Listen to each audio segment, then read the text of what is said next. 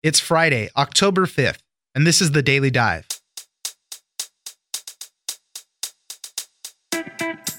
Well, it seems that we are on our way to getting a new Supreme Court justice. The FBI turned in its report on Brett Kavanaugh, and Republicans seem more confident that he will be confirmed, while Democrats continue to remain unhappy with the report, saying it was not a thorough enough investigation because they didn't talk to enough witnesses. A procedural vote is set for today, and a final vote to confirm Kavanaugh could come this weekend. Daniel Strauss, reporter for Politico, joins us for what we know about the FBI report and the final Senate vote. Next, it's October, so that means Halloween is around the corner. And to get in the mood, we're going to talk about zombies. More specifically, ant zombies. Matt Simon, writer for Wired, will tell us about a fungus called Ophiocordyceps, which literally takes over the bodies of ants until it eventually kills them. It is a fascinating story of how the fungus grows inside the muscles of the ants, uses it to infiltrate the ant colony, and then forces it to its death, only to rain down more fungal spores on the rest of the colony. It's news without the noise. Let's dive in. We have found nothing, absolutely nothing to corroborate accusations against him, and we need to confirm him right away. Senator, you just read the FBI background report on Kavanaugh. What are your thoughts? That report, if that's an investigation, is a bullshit investigation. The reality is that is not a full and thorough investigation. Joining us now is Daniel Strauss, reporter for Politico. So the vote is upon us. There's a procedural vote. Then there will be the final vote on whether to confirm Brett Kavanaugh to the Supreme Court. The big thing that everybody had been waiting for was this FBI report, the follow-up on the background investigation on Brett Kavanaugh. The Senate was able to see the report. They had all sorts of rules which were kind of interesting. They had to be in a very secure location. They couldn't bring their phones in. If they took notes, they could only take notes, and then they had to leave them there. They couldn't depart with any of the notes. It's very hush-hush. What are people saying so far about this FBI report on Brett Kavanaugh? I mean, it depends if you're talking Democrats or Republicans. Republicans say there is nothing in the report that complicates or compromises or really changes the opinion of defenders of Kavanaugh. So they are saying all speed ahead. Let's confirm this guy. Democrats, on the other hand, feel that either this report was too narrow in scope to really sufficiently answer and satisfy all the questions that any critics of Kavanaugh might have on the allegations against him, and that what was in the report does not put to rest the allegations against Kavanaugh. They spoke to Senator Kamala Harris, and she was complaining that they didn't do enough. But she was asked the question, does this change anything that we've heard so far? Does this add anything? And she said nope, meaning there was no extra smoking gun or anything like that to lead senators to maybe change their minds. And as you said, Democrats were complaining that they didn't interview all sorts of other people.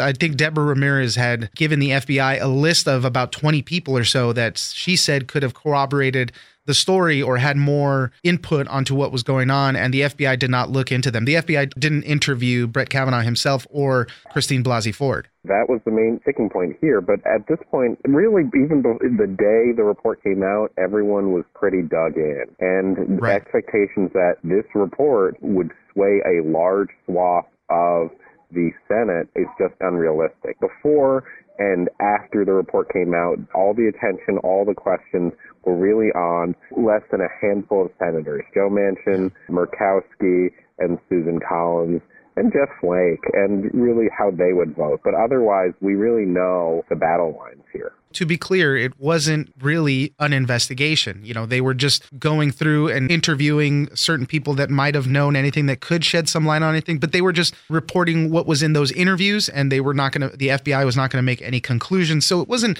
an investigation. So when Democrats say, oh, they didn't thoroughly investigate, that's kind of not what they were going to do anyways. And as you said, it really, everybody was dug in, really didn't have a good chance of swaying people one way or the other. So far, I know Senator Heidi Heitkamp has said that she is going to vote no. She is a Democrat, but she is in a red state that President Trump won. But polling in her state is showing her behind her competitor in the midterm. So maybe she's just feeling like it doesn't matter. I'm just going to vote against him. That's really the feeling there. That is the part of the matter here, that there was never going to be that only a few lawmakers were really going to sway this one way or another. And look, there's still a chance. We still haven't seen the vote.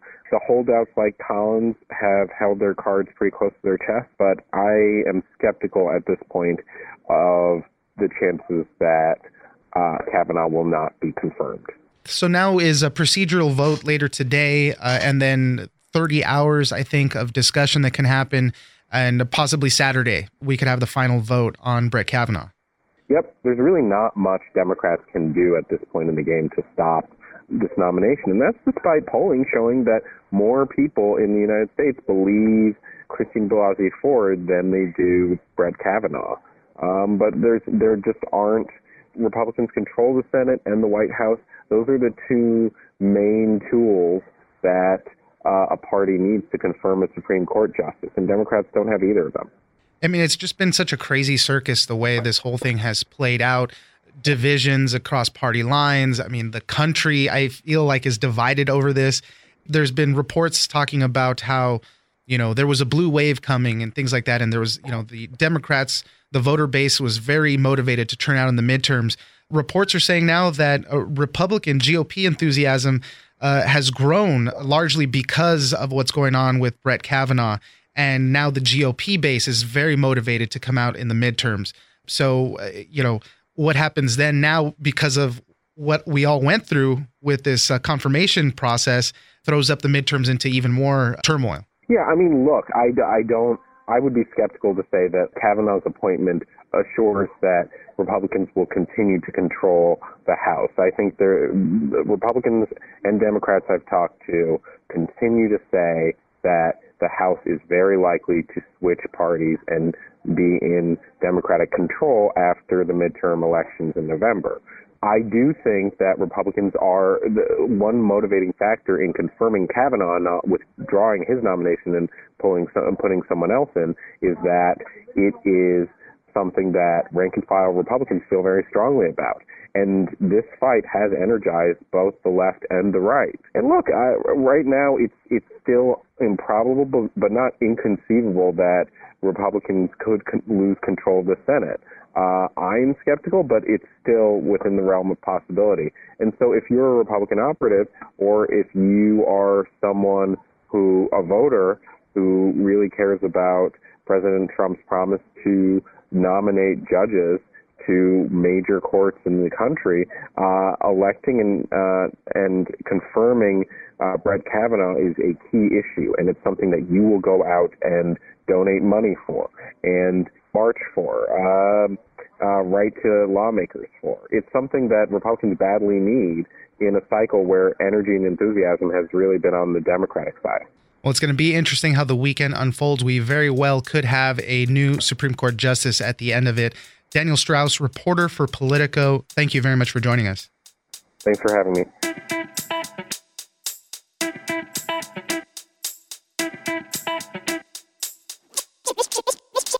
Starts building up pressure in this little bubble of the spore. It actually explodes itself into the ant's body, which is just the beginning of the nightmare for the ant. So it begins growing throughout the ant's tissues, and it's actually growing in the muscle fibers and actually prying the fibers apart. Joining us now is Matt Simon, staff writer at Wired.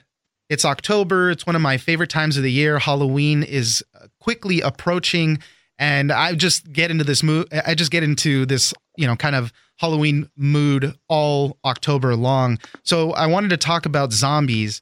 Specifically, I love the way you put it in the article, The Crawling Dead, how ants turn into zombies. And I've seen this story before. I kind of loosely knew about it. It was a fungus that attacks these ants, turns them into zombies for their own purpose. But let's get deeper into this. What happens? What is this fungus, and how do they take these ants over? Yeah, so it's actually an increasingly well-studied fungus called Ophiocordyceps, and I think it's increasingly well-studied because it is so incredibly fascinating the way that really it takes over the mind of its host, and that is ants in rainforests in South America. And what's super fascinating about it is individual species of Ophiocordyceps fungus will only target one species of ant. It is hyper adapted to this one species and none other in the rainforest that it inhabits.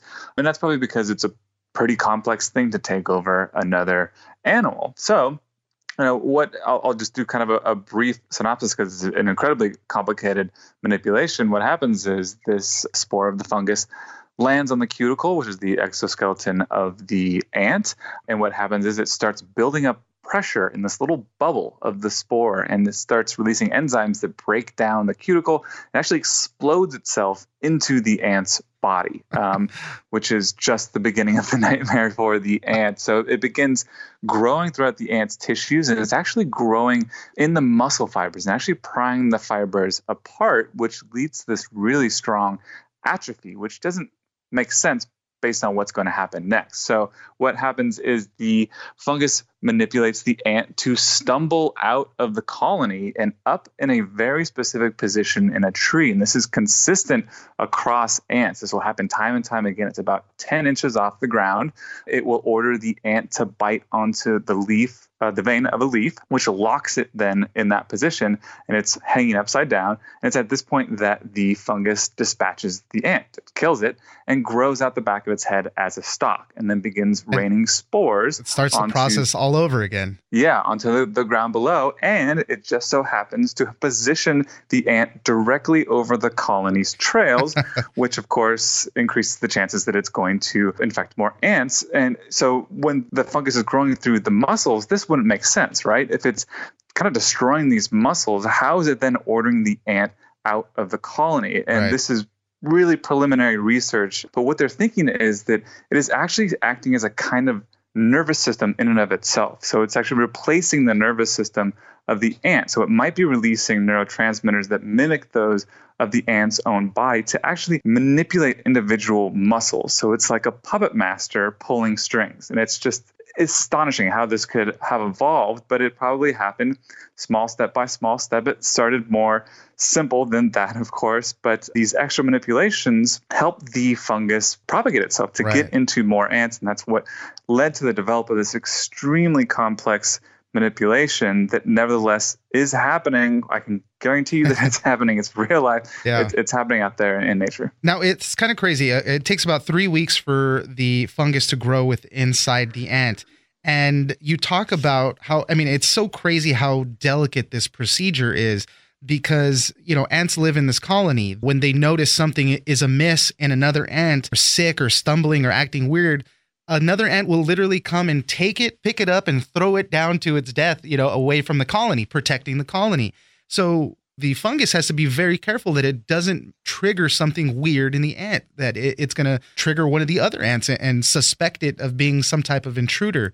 So how does that work? How does the fungus delicately move around this? Because at the very end, as you said, when it makes it go bite the leaf or the tree branch or something, that's the point it takes over the brain, kind of. But before that, the ant is still operating normally within the colony. Yeah, that's the really incredible thing about ants. I don't want to short them on credit here. They're really good at, as you said, at sniffing out their own that happen to be sick, because you want to quarantine those individuals before they wreak havoc on the rest of the colony, whether that pathogen is a fungus or some other sort of disease. It's a thing that has evolved over many millions of years in ants, which then, as you mentioned, the fungus has to then skirt. So that's probably why this is such a complex manipulation. So scientists aren't quite sure yet how it's able to avoid detection, because ants are really good at sniffing out pheromones. That's how they communicate and largely find their way around. Yet somehow the fungus ends up taking over about half of the body weight of the ant, which you would assume would smell a little different than a typical ant. So because they have this really intricate, unique system of sniffing out bad actors in the colony, that's probably why the fungus is so complex. It probably started out killing the ant a long time ago, millions upon millions of years ago. And this is, in fact, that they found fossils that are many millions of years old of leaves with the characteristic bite marks of the ant in them, which presume that the fungus has been doing this for a very long time. So it probably started out pretty simple where it kills the ant in the colony, but that might get it found out, and that would get it dragged out of the colony and into the graveyard where the sick ants go. I love the way you put it in the article too. It has to drive its host mad, yet not mad enough to raise the alarms in the colony. Exactly. So yeah, and it doesn't really show the symptoms. The ant doesn't really show the symptoms until it is literally stumbling out of the colony as the fungus is ordering it to its doom, up 10 inches up a tree. So this is, as I mentioned, this is an incredibly complex manipulation. It doesn't seem possible, but that is the beauty of natural selection and evolution. Over millions upon millions of years, this has grown increasingly complex because the ant colony is itself extremely complex and able to sniff out this sort of manipulation if the ant is acting at all weird. So that is all the more pressure on the fungus to evolve to avoid detection and really pull off this just astoundingly complex, devious manipulation. And that's how we get the zombie. I mean, it's so delicate, that process in infiltrating the colony, and they even have to time it right. The fungus has to time it right so that when the ant is leaving the colony, that's when it releases all the chemicals and finally taking over the brain to make it go 10 inches up and bite the leaf and everything. It's just so interesting how these things work. And you were saying earlier, it does originate in the rainforest, but there are some here in the United States as well. In South Carolina, I think we have a certain type of this fungus as well. Yeah, and that's actually where it gets, if you can believe it, all the more incredible, because in the southern United States, you, of course, have trees that will shed their leaves once a year. And that, of course, would be bad for the fungus if the fungus is ordering the ant to bite onto the vein of a leaf. That means it's going to tumble out of the tree and lose its perch above the colony. So what has happened here in the southern United States, as well as other temperate climates around the world, is the fungus doesn't order the ant to bite onto the vein of a leaf, but instead the branch or a twig, which is a perch that it can maintain year round, even as the leaves fall off the tree. The problem there is that that's a little bit more delicate of a perch. It's easier to get a purchase on the vein of a leaf by biting into it. So what actually happens here in the Southern United States is, as the fungus is ordering the ant to bite onto the twig, it's not such a good purchase, but then orders the ant to wrap its legs around the twig and then grows as the fungus grows out of the legs and kind of attaches them to that stem. And that's just all the more power to purchase there and get a good grasp, because in this temperate climate, the fungus can't develop nearly as quickly as it does in the rainforest, where it's nice and warm and humid. It actually develops over the course of a year, and it will overwinter just sitting there on a stem, biding its time. And then once the spring comes around, it will then finally erupt out of the back of the head of the ant, as it does in the rainforest. Whereas, in the rainforest, it does it in a number of days as opposed to months upon months. So it's really fascinating how in different parts of the world, the fungus is uniquely adapted to really ruin the day of the ant in a very unique way. It's such a creepy, cool story. And I've seen the picture of the fungus growing out of the ant's head, and it looks pretty crazy. We're going to link to your article. This is all part of a book that you wrote called Plight of the Living Dead. Tell us about the book. Yeah, so it turns out that the fungus is just one of the many, many manipulators among parasites in the animal kingdom. So it turns out that this is across a different species. So worms do it to crickets. They will order the crickets to jump into water, which is not, of course, great for the cricket, which can drown or be eaten by a fish. And it's at that point the worms erupt and then mate.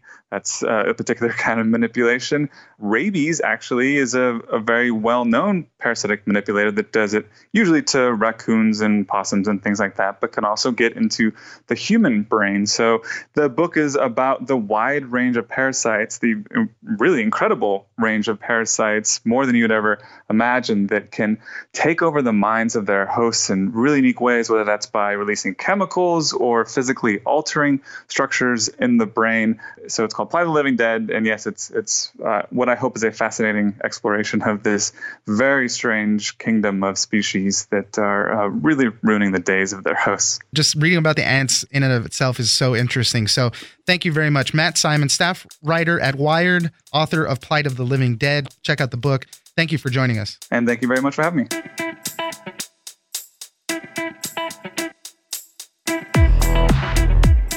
All right, that's it for this week. Join us on social media at Daily Dive Pod on Twitter and Daily Dive Podcast on Facebook. Leave us a comment, give us a rating, and tell us the stories that you're interested in. Follow The Daily Dive on iHeartRadio or subscribe wherever you get your podcasts. The Daily Dive is produced by Miranda Moreno and engineered by Tony Sorrentino. I'm Oscar Ramirez in Los Angeles, and this was your Daily Dive.